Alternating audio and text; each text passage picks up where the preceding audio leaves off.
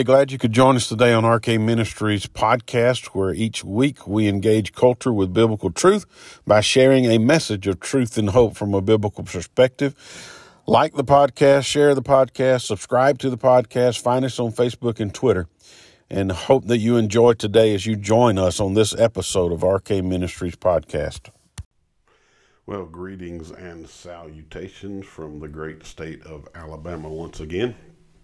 Hope that everybody had a great weekend and that we survived the rain and the floods that came, and getting ready for this cold weather that's about to come through. Well, tonight we're going to finish up Ecclesiastes. We're going to be going through chapter 11 and 12. So if you have any suggestions on where you would like to go after we get done with Ecclesiastes tonight, just send me a text or message me on Facebook or put something in the comments on the Facebook and let me know where you might want to go. I'm thinking maybe a New Testament book. So if you got any suggestions there on a New Testament book you'd like to study, just send me your thoughts on that. And again, for now, Thursdays are out because I am teaching a Fire Instructor 1 course, so that'll keep me tied up till about February the 8th on Tuesdays and Thursdays. After that, I had decided to go and do a systematic theology. So if you got any other suggestions for Theology Thursday, let me know. But otherwise, we're going to delve into systematic theology. All right, so don't forget, we're going to put this on YouTube. It's automatically going to YouTube, so go find me on YouTube and like, subscribe, and share. And we'll also be putting it on the podcast, RK Ministries podcast, and you can find that wherever podcasts are found. And go again, subscribe, like, share, leave comments, give good reviews. All those things help the algorithm, and let's see if we can continue to increase the audience. And if you're on Facebook, share it with your Facebook friends, put a link to it or post it or whatever you need to do to get it to other people so that we can maybe increase the audience for this Bible study that we do every Sunday night, and the podcast in particular. All right, so without further ado, let me get to it on Ecclesiastes chapter 11 and 12. So we know that Solomon has been on this journey, this experiment that he started early on, and he has been looking at life, trying to find the meaning of life, and he has been looking at life under the sun. That's the phrase that is recurring in Ecclesiastes. And so as he journeyed through life and went on these experiments, experimenting with wisdom and folly and all sorts of aspects of life, you name it, he's tried it and indulged himself in it. And the conclusion that he comes up with, if life is merely experienced under the sun, if this is all there is, you remember that life under the sun means that all we have is this temporal existence. There's nothing after this. There's no God in the equation. If that is all there is to life, and everyone, whether you're rich or poor, or whether you're wise or foolish, and we all go to the same place, we all die, return to the dust, and it's over, then life is vanity, or life is empty. Life is grasping at the wind. There is no meaning and value in life if that's all that we have. But all along the way, Solomon has been pushing us toward a particular conclusion, which we're going to unfold tonight as we go through chapter 12 in particular. But he's already given us glimpses of what his ultimate conclusion is, that the only way to find true value and meaning in life is to have God as part of the equation, to understand that we are here because we were designed to be here. We were created to be here by God, and God gives us purpose. God gives us value, and in him we find our true value and our true meaning and our true worth. And it's in our relationship with him and in our walk and our obedience with him that life has value and meaning. in this world in which we live in. And that doesn't mean that it's free from calamity and free from trouble. No, we still will see calamity and trouble in this fallen world that we live in. But even in the midst of calamity and trouble, Solomon's conclusion is that we are to follow after God. And if we follow after God, even in the midst of trouble and calamity in this brief life that we have, we will find value and meaning in life. And so we're going to bring this to a conclusion. And really, this can be broken down, 11 and 12, chapters 11 and 12 can be broken down to four different kinds of thought, or four key headings. One is life is an adventure, so live by faith, verses 1 through 6 in chapter 11. And then life is a gift, enjoy it, chapter 11, 7 through 12, 8. And life is a school, learn your lessons, chapter 12, 9 through 12. And then life is a stewardship, fear God, chapter 12, verses 13 through 14. So that's kind of the outline that we're following through. So let's jump into verses 1 through 6. And Solomon begins by saying for us to cast your bread upon the waters, for you will find it after many days. And so if we read that passage, it really seems strange, and unless I have read other people and see what other people thought about this passage, I would have to ponder that for quite some time. But the majority of people that you read when it relates to this passage is talking about send out your grain on ships. In other words, engage in the commerce of life. Plant your fields and reap the harvest, reap the grain, and send it out on the merchant ships. And eventually you will find that you will have a reward. It will come back to you. So in that sense, you don't know what's going to happen on the ship. And in a minute, he's going to tell us that. We don't know what's going to happen, but we got to live by faith. We got to trust in God. And so we need to send our grain out on those ships to try to reap the greatest reward we can reap for our wages. He goes on in verse 2, says, give a portion to 7 or even to 8.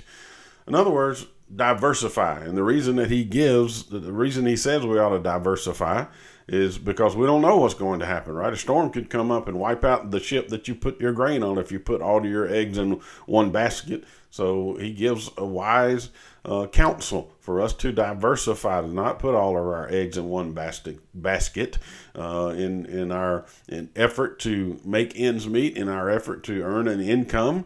We ought to diversify our earnings. We ought to diversify our means of income, so we're not just banking on one thing, because we don't know what this world's going to bring. We don't know what life's going to be. We don't know what calamity is going to come in this world. Another thing is don't let the fear of not knowing keep you from engaging in life, or engaging in commerce, or engaging in the acquisition of wealth. Because even though you don't know what disaster may happen on earth, he says at the end of that verse, don't let that fear stop you from engaging in the things that you need to do to earn a living, to make an income, to take care of your family. So send out your grain, throw your bread on the water, and you'll receive it after many days. Then he goes on in verse 3. In verse 3, he says, now remember, we're under this heading, life is an adventure, live by faith. So verse 3, he says, if the clouds are full of rain, they empty themselves on the earth. And again, a lot of poetic statements that you have to think about a little bit, and ultimately read what other people thought about these and come to a conclusion on what Solomon is trying to get across to us. And he gives another comparison in this passage. It may be better to go ahead and read that and then come back and talk about what these two mean. So verse 3 again, if the clouds are full of rain, they empty themselves on the earth. And if a tree falls to the south or to the north, in the place where the tree falls, there it will lie. So what in the world is Solomon trying to get across to us? Well, to the best of my understanding, I think Solomon's telling us two things. One, we can't control the things that happen in life. Not all of them. There are some things that are that we can control directly, but there are a lot of things that we can't control directly. And if you continue in the motif of the seed time and harvest and the grain and the making your income through an agrarian type economy, then you can't control when it's going to rain or when it's not going to rain. But what you can do is know when the clouds come and they're full of rain, they're going to dump their water on the earth, but they quickly move away. And then you have to trust by faith that they're going to come back around again. You can't control them, but you can see there's some consistency in the way that nature works. Clouds come and they water the earth. So by faith, you plant seed and you trust that the clouds are going to come and the rain is going to fall. And then the second thing, where clouds are more fickle, I guess you can say, that they come and go. Well, trees are a little bit more permanent, right? They sprout up and they grow, and if they grow long enough, they become real huge trees. Some of them, and so that's more of a permanent aspect in life. But you still don't know what kind of calamity is going to come. If a storm comes and it blows that tree over, whichever way that tree falls, that tree's going to lay there. Now, I know today we have machine guns. We can go, or not machine guns. We have chainsaws. We can go, saw those trees up. We can harvest them and make lumber and all those kinds of things. But if you have a forest and a tree falls, in general, it's going to lay there and it's going to just lay there until it rots. And what are you going to do about it, right? So you really can't do anything about what happens in the past. You can't do anything about the past. You can't do anything about the tree that fell. It's done. It's over with. It has fallen. So don't fret over what has happened in the past. We must look toward the future, and we must continue to walk and work and live in faith in this world. And so he goes on in verse 4, he who observes the wind will not sow, and he who regards the clouds will not reap. And isn't that the truth? Now, how many times have people, and maybe you and me probably are guilty of this to some degree, that we are fair weather people, right? When we look out if we look out into the world and we observe the elements that are out there, it will discourage us from getting out into those elements and doing things, right? And there are those who, if it has a little sprinkle in the sky, they'll come up with an excuse or a reason not to go out and tend to the things they need to tend to or go to work. There are always people looking for a reason not to engage in a gainful employment. And, there are those. I got a friend of mine who tells me a story all the time. He used to be a surveyor, and we're going to survey crew. And whenever a rainy day came, that they took turns. They would draw a circle on the windshield of the vehicle, and if rain hit in that particular spot on the windshield, then they would call it quits and go home for the day. So you'd have those people who would draw a circle around the whole entirety of the perimeter of the windshield. So if the rain hit anywhere on the windshield, then they would say, hey, we don't work today. And then there were those who would draw just a really small, teeny circle, and if the rain did not hit in the allotted time in that little circle, then they'd call it quits. But the chances of it hitting in that one little bitty spot were slim to none, so they would continue to work. And so that's the same thing. If we look out into the world and we observe the calamity that may come because of the weather, we probably would never get out and do anything because it'd be too hot, it'd be too cold, it'd be too wet, it'd be too dry, and so we'd make up all those excuses not to go out and not to sow, and we will not reap. Verse 5, as you do not know the way the Spirit comes to the bones in the womb of a woman with child, so you do not know the work of God who makes everything. And so again, the idea is life's an adventure. We need to live by faith. We don't understand how everything works in this world.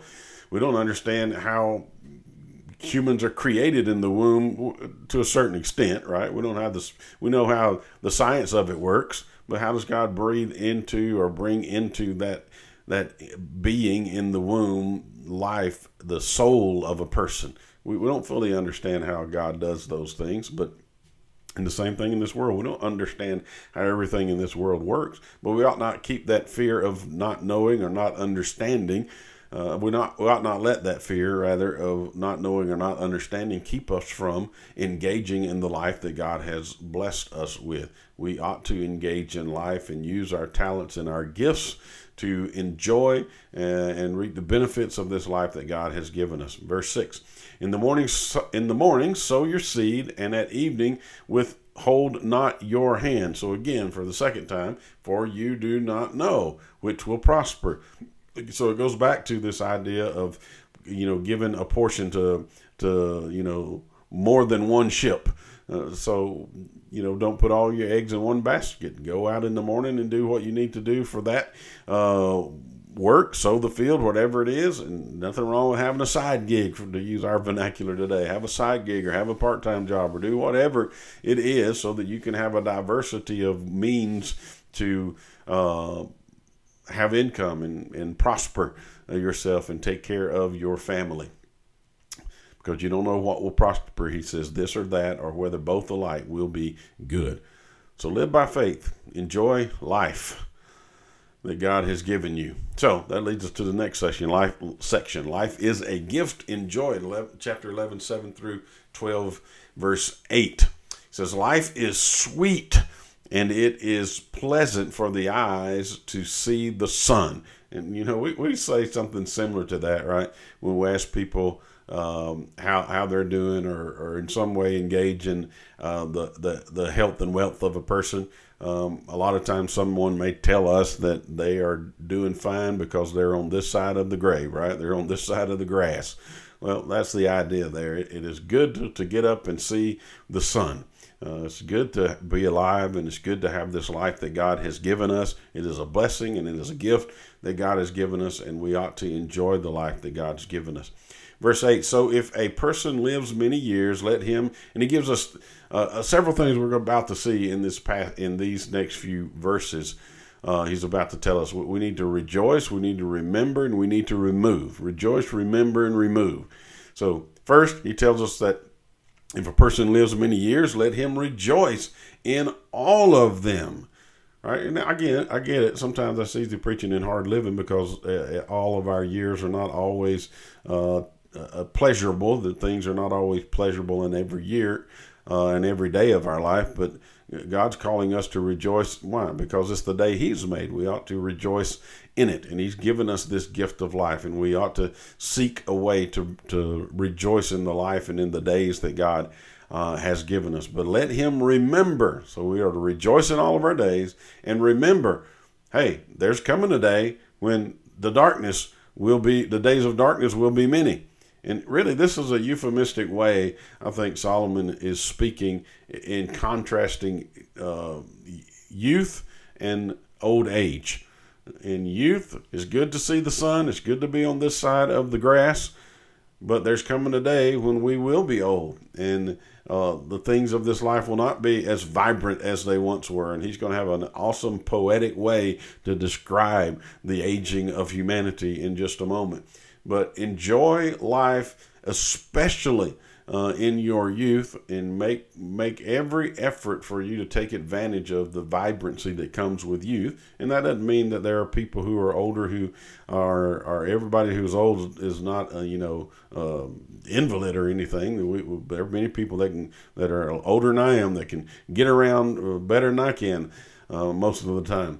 So, but there does come limitations. The older and longer we live, there are limitations, and there is a decrease in our vitality to some degree. And so he's saying, enjoy the life that God has given you, and enjoy every day of the life that God has given you, especially in while you still have the ability to do so.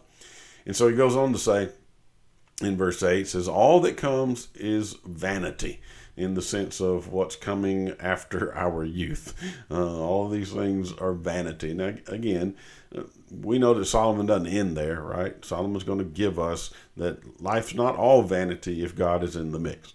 Verse 9, then he tells us again, rejoice. He says, rejoice, O young man, in your youth, and let your heart cheer you in your days of your youth. So again, and again, that's not to say there's anything wrong with being old and growing old. I think that also is a blessing and a gift from the Lord. It brings wisdom and experience, and we can still enjoy life in those older years. But all of us understand the reality of the older I get, there are things that I am not able to do like I used to do when I was a younger man, and my body is reminding me that every day. And there are times when I wake up and I hurt myself sleeping somehow, and I don't know how I did that, right? And when I was younger, those things didn't happen. And when I did get hurt when I was younger, I was able to overcome it quickly, where the older I get, the longer it takes for recovery to happen.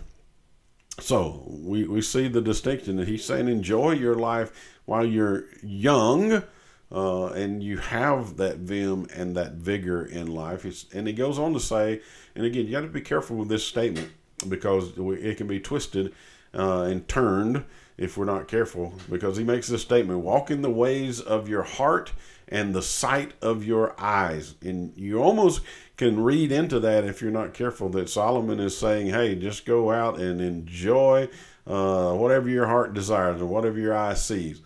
Well, in one sense, he is saying that we need to enjoy the benefits of living this life and the energy and the passion and the vim and vigor that God has granted us to live this life with, but it's not a license for licentious living.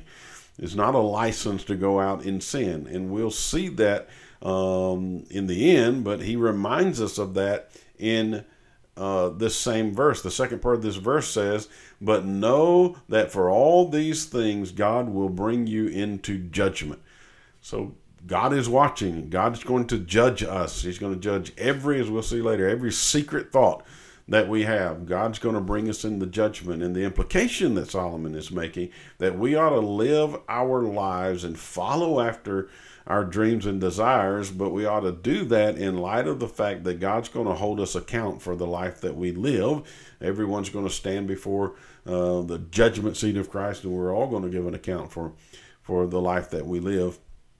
And so we ought to live in light of the fact that there is a God, and that we ought to live in a way that brings honor and glory to God. And we ought to start that from our youth and not wait until we are in our old age. Verse 10.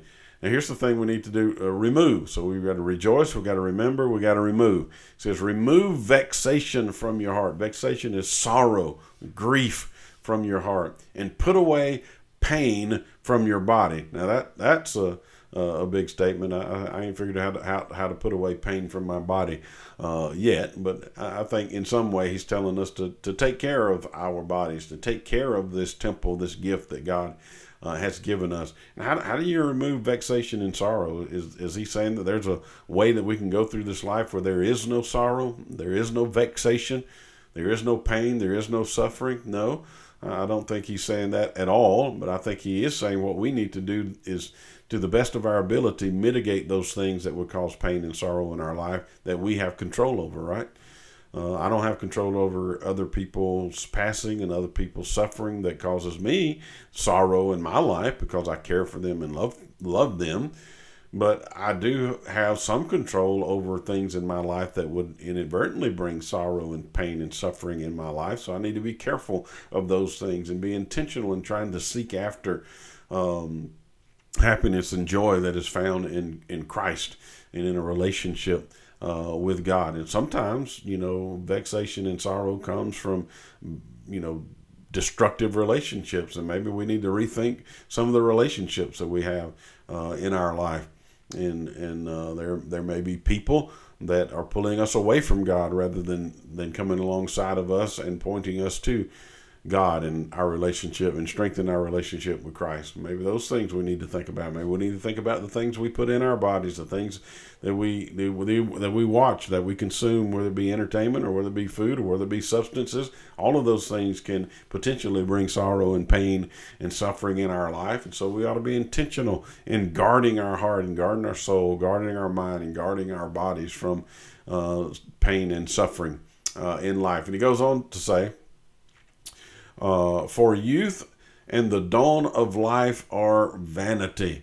And again, youth is fleeting, I think, is a way to look at this. don't waste it.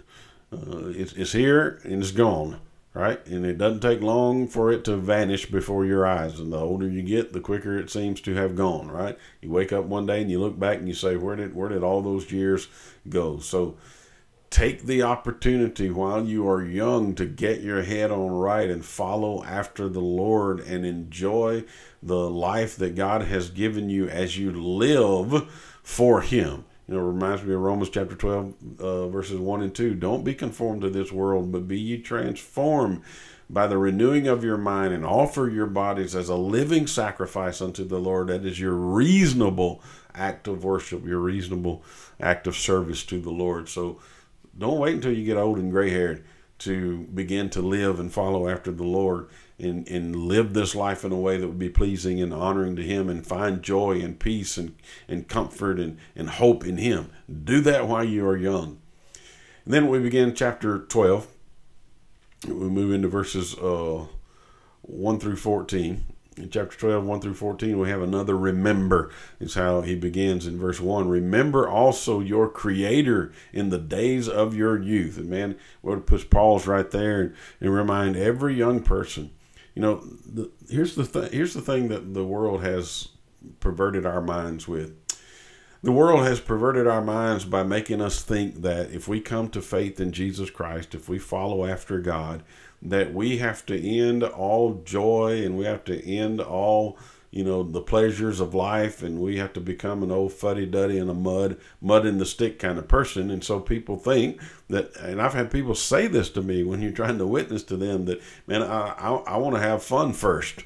Well, that is the craziest thing I have ever heard, and it is a lie from from Satan himself, that if you think that living a life of sinfulness, because that's really what a person is saying, I need to have fun before I become a Christian, right? That I'm not going to have fun anymore, and they equate that with being able to live a licentious, loose, lawless life as it relates to the law of God, and they think that brings joy and happiness and peace and fun in life. And that couldn't be further from the truth, because the end of that is ultimately destruction, right? Where what the wages of sin is death. And you don't know what the morrow is going to bring. So you don't have that luxury to think that you can assume you have the next day to live. In our youth, young people, in your youth, turn your heart to the Lord.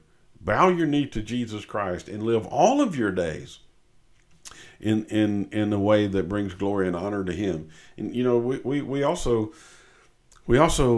turn this upside down in Christian circles as well, right? And we revel in this idea. And again, there's something to it. Okay, we revel in this idea that we have a person, they get up and they come to faith in Christ, a little bit older in life, and they give their testimony and they recount all the despicable sinfulness that they lived their life in before they came to Christ, and then Christ radically changed them and redeemed them and saved them from themselves, saved them from the wrath that is to come, and brought them out of all of that debauchery that they were living in. And man, we say that person got an awesome testimony. Well, let me ask you something. If you're a parent, if you're a Christian parent, is that the kind of testimony you want for your children? Do you want your children to be able to get up and say, I lived all kind of sinful, debaucherous lifestyle, and then God rescued me from that? If I'm a Christian parent, I want to teach my children to love and fear God from the day they come out of the womb. And I want them to grow up in the grace and knowledge of the Lord. And I want them to get saved at a young age. And I don't want them to experience all the sinfulness that is in this world. And here's the reality, though. So we don't understand the sound biblical anthropology, because what we fail to understand is that when we come into existence in this world, we are sons and daughters of Adam. And as sons and daughters of Adam, we are inherently evil. As a matter of fact, we were in Genesis chapter 8 in Sunday school this morning, and the Lord had just destroyed the earth as they knew it by flooding it, and saved 8 souls on the ark, Noah and his family, and the animals that were on the ark with them. And in chapter 8 is when the floodwaters begin to subside from the earth, and they ultimately come to dry ground, and they're able to debark from the ark and begin to be fruitful and multiply again. And the Lord makes a promise to Noah that he would no longer destroy, or he would never again destroy the earth in the way that he destroyed it. He would never bring a flood to destroy the earth again, and never wipe off every human being from the face of the earth again. And he says in that promise he makes to him, even though, this is God talking to himself in that passage, he says, even though he knows that the heart of man is instinctively evil from the day he is born. And so that's the plight of humanity. So here's the reality. All of us have an awesome testimony when we come from death to life, because all of us are equally guilty before a holy, righteous God. All of us are sinners. All of us are in rebellion against God. All of us are enemies of God because of the nature that we inherit from Adam, who was our federal head. And so all of us are saved from the treachery of sin, and we're brought from death to life. And so I would just assume that my kids come to understand who Christ is early, and not actually go into this world and experience the sinful debauchery of this world and have the kind of testimony that some people have. And praise God that he saves them from that, right? As the old preachers used to say, he saved them from the guttermost to the uttermost, right? And praise God that he is able to save people like that, and he will save people like that. But is that really how you want your children to grow up? Do you want them to have that kind of testimony? No. We want to teach them to love the Lord from the very first breath that they take in this world. So, youth, from your youth follow after the Lord. So back in verse 1, chapter 12, remember also your Creator in the days of your youth, before the evil days come and the years draw near, of which you will say, I have no pleasure in them. And now this is where he's about to get to in just a verse or two. He's about to, or really, he's already into it. This is the introduction into this description of what it is to become old in this world. And so he talks about these old days as these evil days, and these days where you draw near and you say, I have no pleasure in them. And again, that doesn't mean that there's no pleasure for people who are older, but there are difficulties, and sometimes more difficulties as we grow older. And so he begins to describe that for us in verse 2. He says, before the sun and the light and the moon and the stars are darkened, and the clouds return after the rain. And so, again, what he's saying, I think, is before the calamities of life begin to mount up on us, before they come one after another. And, we say it like this, right? The older we get, I'll put it this way, statistically, most people spend the majority of their health care money in the latter years of their life, because they spend that time chasing one calamity or one illness or one sickness or one infirmity after another. And so that's kind of the idea, I think, that Solomon is reminding us of as we reach those golden years of life. Verse 3 says, in the day, and this is where he begins to make this really poetic description of what it means to be old in our bodies in this world. He says, in the days when the keepers of the house tremble, in other words, when your arms and your hands begin to tremble, and you lose the strength and the dexterity and the fine motor skills that you once had in your arms. And he says, and when the strong men are bent, in other words, the legs begin to give way, and you're not able to walk and run and jump and do all the things that you have to do. I mean, man, the older I get, the harder it is to get up off the floor if I get down on it, right? I have to do all kind of contortions and hold on to things to get up out of the floor. When in my younger days, I could have just sprang up like a spring chicken, right? And the grinders ceased because they are few. In other words, you start losing your teeth.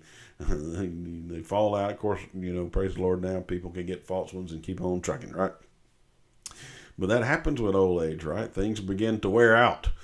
And those who look through the windows are dimmed. In other words, you begin to lose your eyesight. You can't see the way you used to see. And again, I've been wearing glasses almost as long as I can remember, as from a child to adulthood. And I can tell my eyes continue to grow dim, if you will. Every time I go to the eye doctor, it's a little bit different prescription I have to get. And there's some people who are blessed with good eyesight, but for the most of us, there comes a time when at least it's hard to read, and we have to get those reading glasses to put on, or magnifying glasses or something to help us out. Verse 4, and the doors on the street are shut when the sound of the grinding is low. And again, there's some debate over what that is. Either your mouth, you keep your mouth shut because you don't have any teeth and you want people to see your empty mouth. But I think, and other people think that I've read, that this has more to do with hearing than the teeth, the second phrase. So you can't hear the way you used to hear. And hey, we spend a lot of our time saying, huh? What'd you say?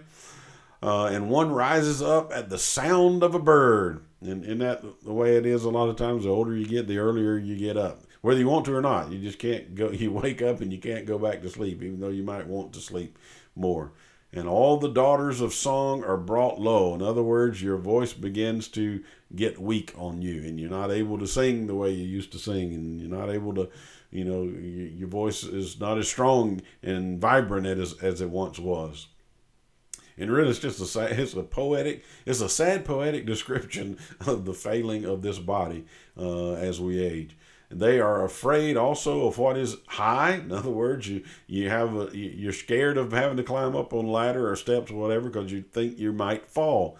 And you have terrors along the way. In other words, you take your steps very gently, even on flat ground, because you think you may fall and trip because your legs are not what they used to be. Your balance is not what it used to be. And then he goes on to say, the almond tree blossoms. In other words, if you got hair, it turns gray. And another way to look at it, even if you don't have hair, that gray hair blossoms in places it didn't used to blossom. Your eyebrows sprout, and your ears sprout, and your nose sprouts. So you get older, the body changes. The grasshopper drags itself along. And again, it's kind of hard to understand what he's talking about. One commentator said that it had to do with like a grasshopper at the end of the spring, just where his life is about over, and he is dragging himself along the ground with whatever strength he has left. And so you continue, even with the feebleness that you have, to drag yourself along. And then he says, and the desires fail. Well, again, I think that's encompassing of all desires, right? Some may look at it mainly as sexual desire, but there comes a time in life when you don't have a passion for the foods like you used to have. You don't have a passion for the pleasures that you used to enjoy. That can become part of being old. It doesn't have to be necessarily, but it can become part of that, where you get to the place where, hey, the most pleasurable thing for you is to take a nap in the afternoon. It says because man is going to his eternal home. And again, he's just walking us through this life and telling us, hey, this is the plight of life, right? Not one person gets out of this world alive. And we're always searching for the fountain of youth, right? Cortez, fountain of youth, isn't that who it was? We're always searching for the fountain of youth. We always have these remedies and these serums, and there are doctors that make a killing on plastic surgery and Botox and all those things to try to make us look younger than we actually are. But here's the reality of it. And there's not a one of us, if the Lord tarries, there's not a one of us getting out of here alive. And if we live long enough, guess what? We're going to be old. There is no way around it. Here's the question that needs to be on the forefront of your mind. Everybody's going to go to their eternal home. The question is, what is your eternal home? What is your eternal destiny? There's only two places. Everybody's going to spend eternity somewhere. You're either going to spend eternity with God, or you're going to spend eternity separated from God in everlasting punishment. And the only way for you to spend eternity with God is for you to bow your knee to Jesus Christ today. Because you are the enemy of God apart from Jesus Christ's redemptive work in your life. And you will die and be crushed by God under the weight of his wrath if you die in your sin. So today is the day of salvation. All of us are going to go to our eternal home one day. So be ready today, because you're not promised tomorrow. And he goes on and says, and the mourners go about the streets. Again, speaking to that motif of death and funerals and those who will mourn us when we're gone for a moment. But even that mourning will be fleeting, right? Because they too will go, and we will be remembered no more. And then again, is another verse 6 starts another group of illustrations that talk about the brevity of life and the feebleness of life. He says, before the silver cord is snapped, or the golden bowl is broken, or the pitcher is shattered at the fountain. And again, the golden cord, the people that I've read liken that to the silver chain that may hang a lamp. And in their day, the lamp would have been, a candle or an oil lamp of some sort. But that golden chain of life breaks. The golden bowl that holds the oil of life breaks, or the pitcher that gathers the water from the fountain of life is shattered, and you have no other vessel to carry the water in, or the wheel is broken at the cistern. So the idea is that at some point, this body that we have is going to cease to function the way that it was intended to function. And I always get a kick out of this commercial that comes on the radio quite often. And on this radio is Queen Latifah and her mom. And, her mom is suffering from heart failure. And not to belittle that, because, it's a devastating thing to go through. But the thing that I don't want to say humor, but I guess that's the only way to say it, that it's just funny to me that the way they go about this commercial, because they'll talk about, they're advertising some sort of treatment or drug to help overcome heart failure. And at the end of it, they say, together we will overcome heart failure. And every time that commercial comes on, I have the same thought. Well, no, we won't. Because at some point, all of us are going to succumb to heart failure. At some point, we may be able to prolong it. We may have medicines and drugs and transplants and all those things that may prolong it. But I'm telling you, if the Lord tarries, every human being that's alive will ultimately succumb to heart failure, because your heart will cease pumping. All of us, none of us are getting out of here alive if the Lord tarries. Now, if the Lord comes back in your lifetime, you may be one of the ones that are called up and you're given a brand new body. But for the most of us, we're not going to get out of here alive. We're going to go through the doorway of death. And you need to be prepared for that. And the only way to be prepared for that is have a relationship with Jesus Christ. Verse 7, and the dust returns to the earth as it was, right? Dust to dust, ashes to ashes, dust to dust. And isn't that what people say a lot of times at a funeral? God created us from dust, and we're going to return to dust, as it were, in this earth. We will decay as we go into the ground. That's what happens to the physical body. Now, praise the Lord, those who are in Christ, when Christ comes, you're going to get a brand new body, right? You're going to get a new resurrected body that is fitted for eternity.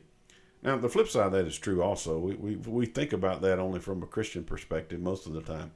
But the flip side is the same, that all of those who are dead, that are not believers, who died in their sin, guess what? They're going to be raised from the dead too. And they're going to be given a new body, a body fit for eternity, because that body is going to be cast into hellfire, and it's going to be ever dying but never dying. They're going to be in torture and pain and torment. But it never ceases and it never ends. So the only hope for them is for them to come to faith in Christ in this life before they die. And the same for you. So it is. And verse 7, and the dust returns to the earth as it was, and the spirit returns to God who gave it. And all of us will stand before him. Then he goes on, verse 8, vanity of vanity, says the preacher, all is vanity. And again, if we look at life under the sun, and this is all we have in this world, and there is no afterlife, there is no God in the equation, and all of us meet this same fate, which we all will, then life is vanity. It is empty. There is no hope. There is no meaning. There is no value. But praise the Lord, Solomon doesn't stop there, right? Solomon goes on and he gives us the conclusion of the matter. 2 more sections to go through. Life is a school. Learn your lesson, verses 9 through 12 in chapter 12. Besides being wise, here's what Koheleth, the preacher, has done. He also taught the people knowledge. And again, that's what Solomon has done, right? Even in Proverbs, that's what Solomon was doing. He was teaching his sons knowledge through Proverbs, and by extension, all of us who are beneficiaries of being able to read and engage with the book of Proverbs, and here with Ecclesiastes. Besides being wise, the preacher also taught the people knowledge, weighing and studying and arranging many proverbs with great care. And that's why I think, for me, this drives the nail in the idea that, hey, Solomon the king is the one who wrote Ecclesiastes, the same one who wrote the Proverbs, the majority of the Proverbs that we have in the Bible. Verse 10, the preacher sought to find words of delight, and uprightly he wrote words of truth. And then he says the words of the wise are like goads. So in other words, the words of the wise, you remember Jesus says to Paul, whenever he encounters Paul on the road to Damascus and brings Paul to his knees, he says to Paul, he says, why do you kick against the goad, right? And the goad's like a prickly thing, a needle kind of thing. And it will goad you, it will prompt you on in your life to seek after truth. That's what the words of the wise are. They're like goads prompting us to the truth.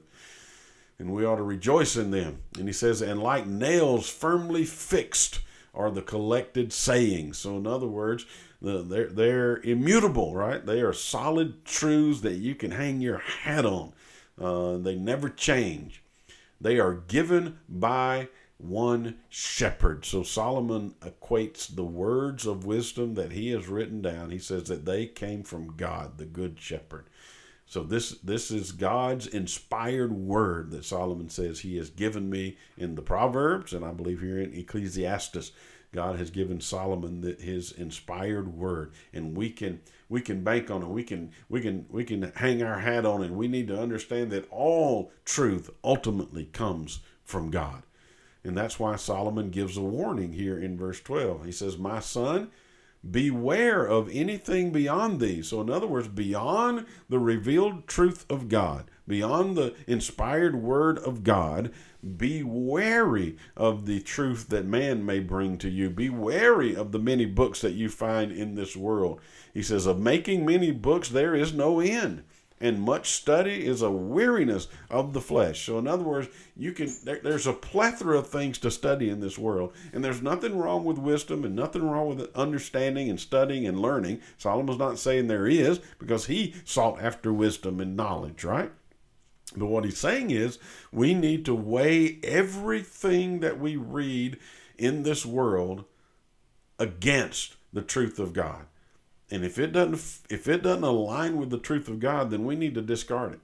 And so he says, be careful of what you put in your heart and what you put in your mind. Don't take it hook, line, and sinker. Our standard ought to be the revealed word of God, the revealed truth of God. And we ought to weigh everything else in this world against the revealed truth of God. And here's the unfortunate truth about what we do too often as Christians, is that we take God's word and we filter it through all the philosophies of this world. And that's the wrong way to go about it. That's wrong-headedness. God's word is the standard. God's word is truth. And everything else in this world, we need to filter through God's word. And if it doesn't line up with God's word, we need to discard it as untruth. And then Solomon brings us to the conclusion of the matter. Okay? Life as a steward, fear God is ultimately... It's a stewardship, fear God. 13 and 14. He says, the end of the matter, after all of this journey, after all of this experiment, all of these tests in life that he's going through, he says, here's the end of the matter. All has been heard, he says. I hadn't left any stone unturned. There's nothing that I haven't explored, Solomon says. And he says, here is the end of the matter. And he gives 2 words, in the English anyway. Fear God. That's the end of the matter. Fear God. Well, what does that mean, right? What does it mean to fear God? Well, I think it would be good for us to look at how this same author describes what it means to fear God. And now I didn't look at every verse in the book of Proverbs, but you ought to, when you have time, get in the book of Proverbs and chase down this phrase, the fear of the Lord. And chase it down through that thread, through Proverbs, and see how Solomon unfolds that. But I've got a few verses I think that are pertinent and kind of shape and frame what Solomon means by this idea of fearing the Lord. In one sense, the fear of the Lord has to do with having a right, reverent understanding of who God is, right? A respect for who God is. But it's like one Hebrew professor used to say, the Hebrew word for fear means fear. There ought to be some element of understanding that this is the sovereign, triune, transcendent God of the universe who is omniscient, omnipotent, and omnipresent, and that if he willed, he could squash us like a bug, right? But in Christ, we find grace and mercy, and because of his common grace, he allows us to live and doesn't squash us like above, and he gives us opportunity to come to repentance and redemption through Christ Jesus. But there ought to be a right reverence for the Lord, and I think this idea of the fear of the Lord, to fear God, means that we ultimately come into a right relationship with him. Indulge just for a moment as I read to you a few verses from the book of Proverbs. You can write them down and go chase them down for yourself. And I'd encourage you, give you a commercial. There are a lot of free tools out there, and I like free tools, but you got to be careful. You get what you pay for most of the time. But there are two that I think are really, really, really good, and maybe a third. But the first one is eSword. E, the letter E, and then sword, like the weapon, sword.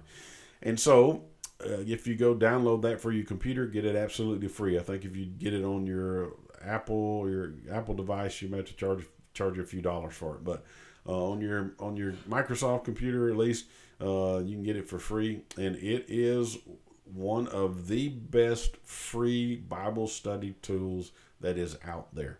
And you can do a lot of good word studies. There's a lot of commentaries on there, but the free commentaries, you can buy some things to go with it, but the free commentaries are usually public domain. They're older commentaries, but just because they're old doesn't mean they're not good. But the thing that I use it for the most is to do things like this. Search out phrases and words and threads through God's Word, because you can highlight fear of the Lord in Proverbs 1:7 and right click on it with your mouse, and it'll bring up a search, and you can have it search the whole Bible. You can have it search the Old Testament, or you can have it search just in Proverbs. And so if you do that, you'll come up with these verses that I have listed here today, and many others that I don't have listed here, but that's a good tool. And the other one is Literal Word, I think is the name of the app, and you get that on your phone, and it's free as well, and you don't even have to have internet access. Once you download it, you don't even have to have internet access to use it, just like with eSword. You don't either. But it does a very similar thing. If you click on a word on the screen on it, it will tell you the definition of that word, at least the gloss definition in the lexicon that it has there. And then it will tell you every place that word is used in the Bible. And so those are two good tools to do word studies and word searches and chase down ideas in God's Word. And I'm telling you, one of the best ways to learn God's Word is to chase down cross references in God's Word.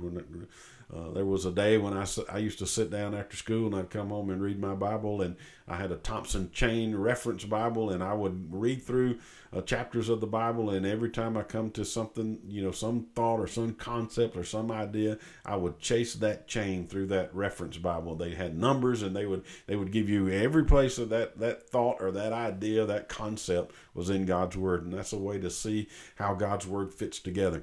Anyway, back to the fear of the Lord. Proverbs 1:7, the fear of the Lord is the beginning of knowledge. Fools despise wisdom and instruction. So Solomon's telling us that here's the end of the matter. Fear the Lord. And if you fear the Lord, that's the beginning. That's the first step in having knowledge, right? And understanding and wisdom.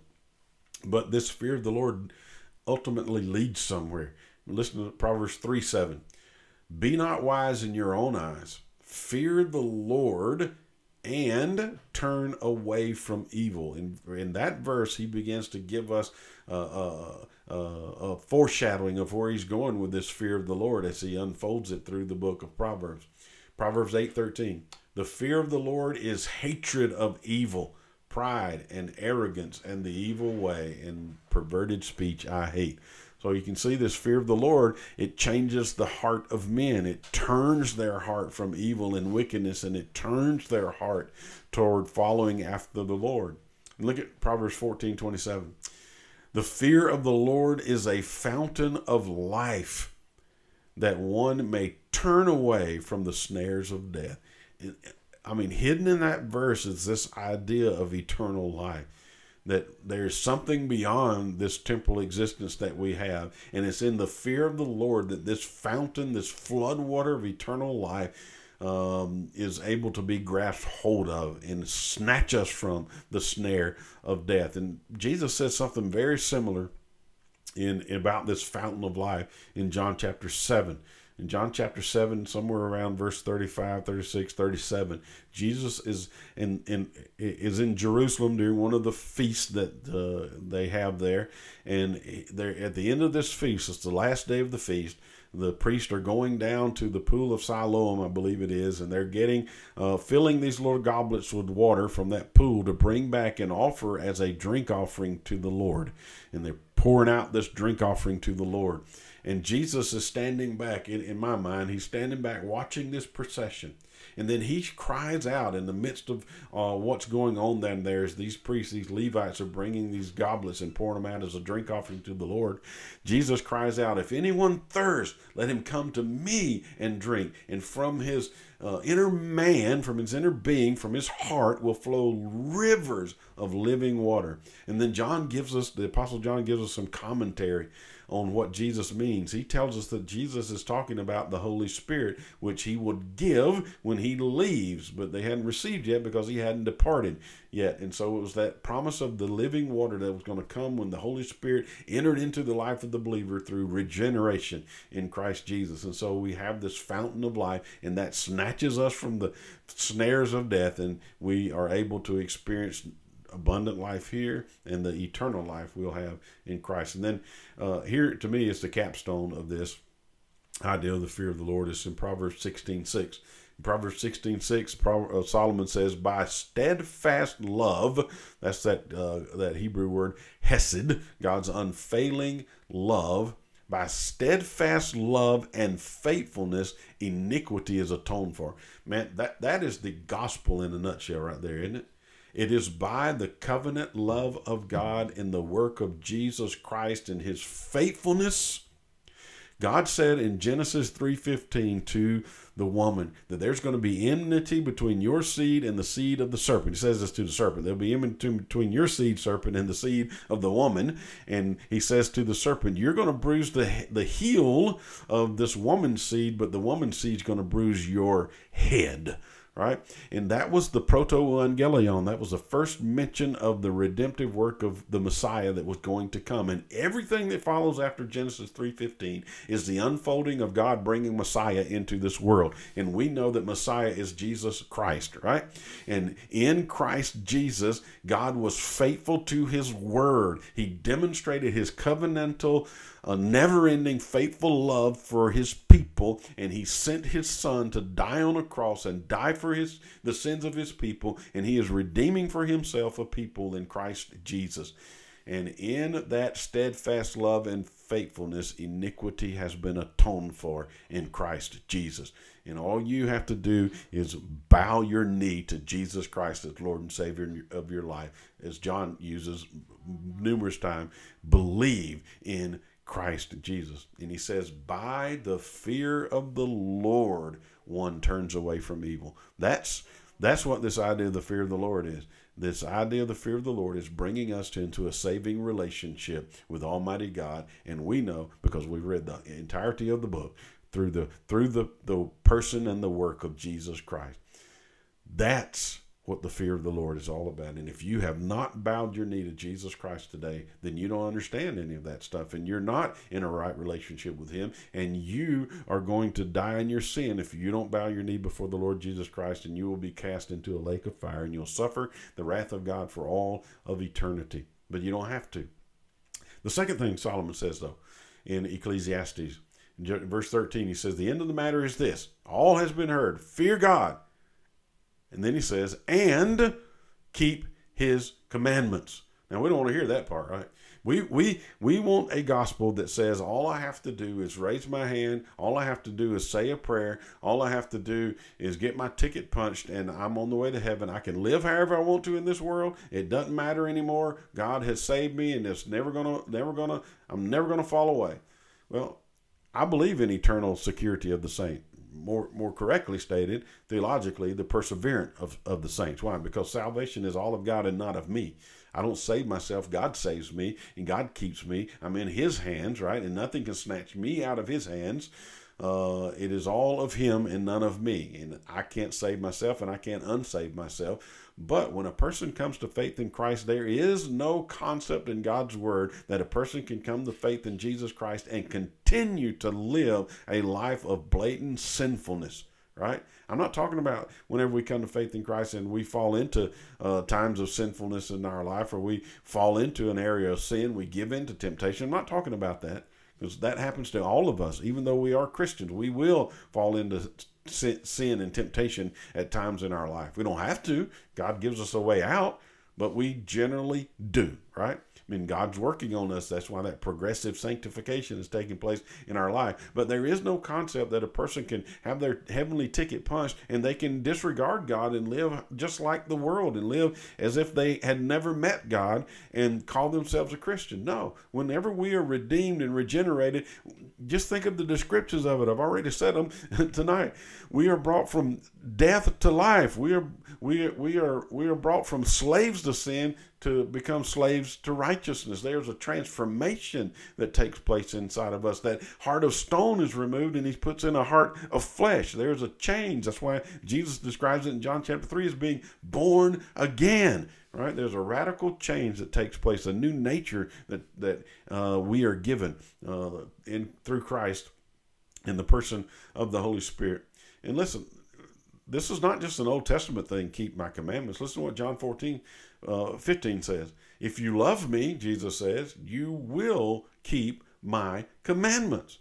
And again, I know we're not under the law and we don't get saved by doing the law, but I'm here to tell you the law is still relevant to us today. The moral code of God, the Ten Commandments, the Decalogue is still relevant and is still binding today. Just because you come to faith in Christ doesn't mean God still doesn't hold you to this law that you shall not murder, or you shall not lie, or you shall not commit adultery, you shall not covet your neighbor's wife, you ought not steal, right? He still holds us to that standard of morality because that demonstrates his character. We want to say today, we want to get rid of all the law stuff, right? And we want to say today, let's just love God and love people. Well, what does that mean?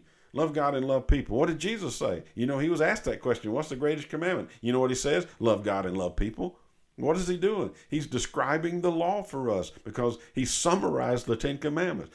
What's the greatest commandment? Love the Lord your God with all your heart, soul, mind, and strength. How do I do that? What does that look like? It means that I don't take the Lord's name in vain, that I don't create any idols and worship idols, that I keep the Sabbath, I honor the Sabbath and keep it holy. I honor that 1 in 7 day of rest that God has called us to. It says that's how I love God with all my heart, soul, mind, and strength.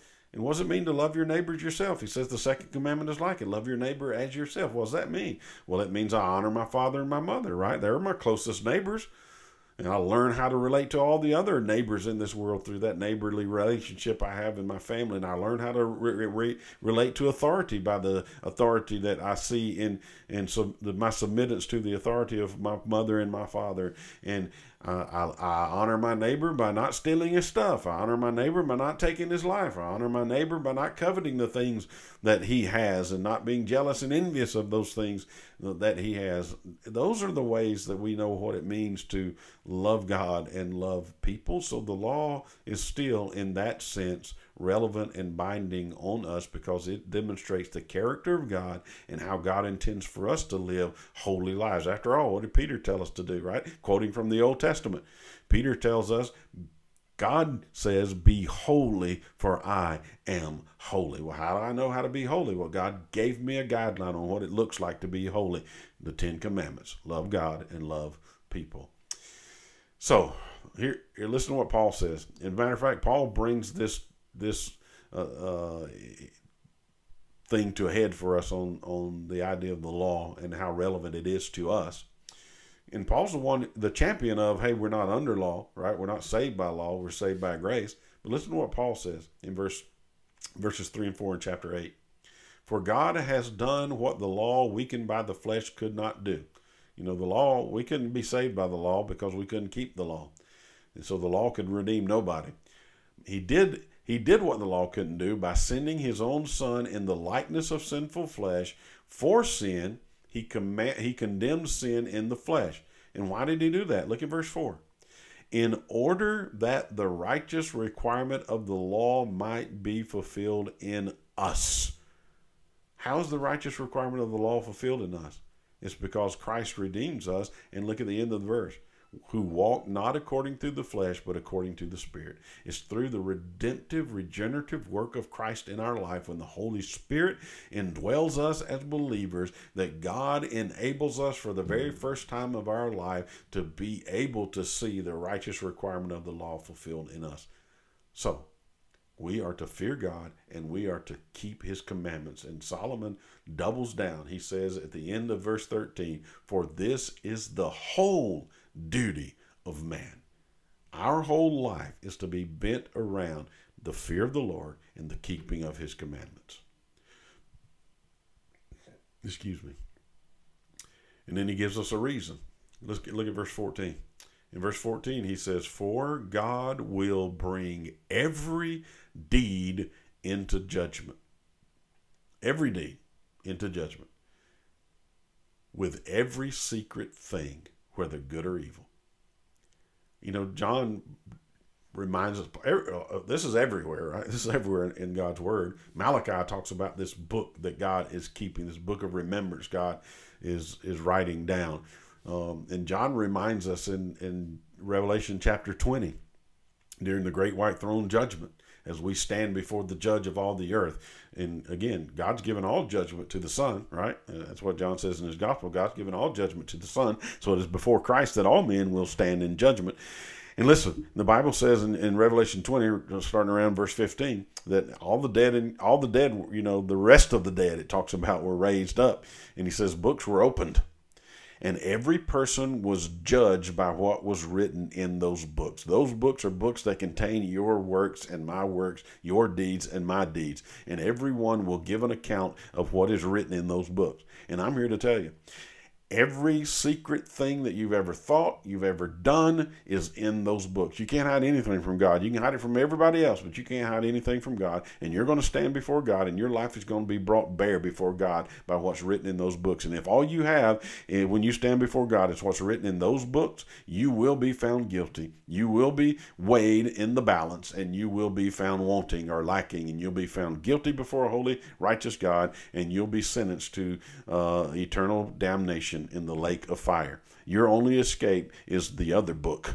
Praise God, the book of the book of life of the Lamb who was slain before the foundation of the world.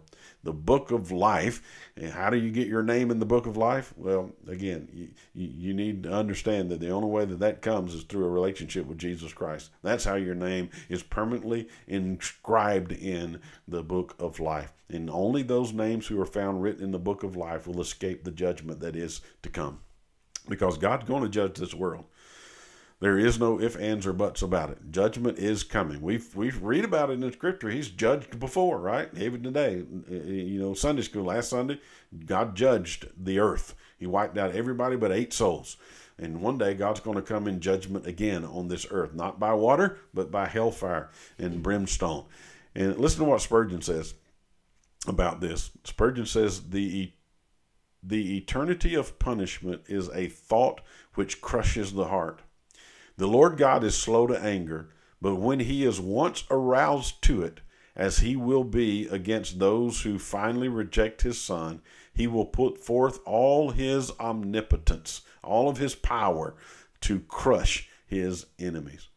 It is true that God is slow to anger, but God's going to unleash his unmitigated anger and wrath on this world when Christ comes again.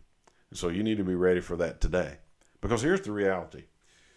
The reality, again, go back to where we were, and that the same thing happens to all men. If the Lord tarries, every one of us is going to die. And that's the reality. Yeah, Christ is coming. There is coming a day when he's going to part those eastern skies, and he's bringing judgment with him when he comes. But the majority of us are going to go to stand before the Lord in death. And so you don't know when that's going to happen to you. You're not promised tomorrow. Today is the day of salvation. And if you die today in your sin as an enemy of God, you will stand before God and be found guilty and cast into a lake of fire. You will be in torment and punishment for all of eternity. So today, you need to come to faith in Christ. Today, you need to come to the place where you understand that true value and meaning in life only comes with a relationship with God. And the only way to have that relationship with God is to repent and trust Christ.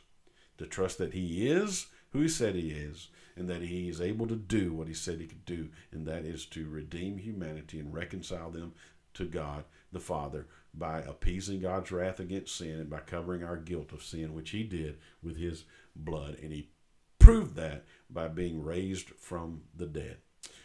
All right, that's the end of Ecclesiastes. If you need to know more about or want to talk more about what it means to be a follower of Christ or what it means to be born again, well then, hey, send me a message. We'll be glad to talk with you about that.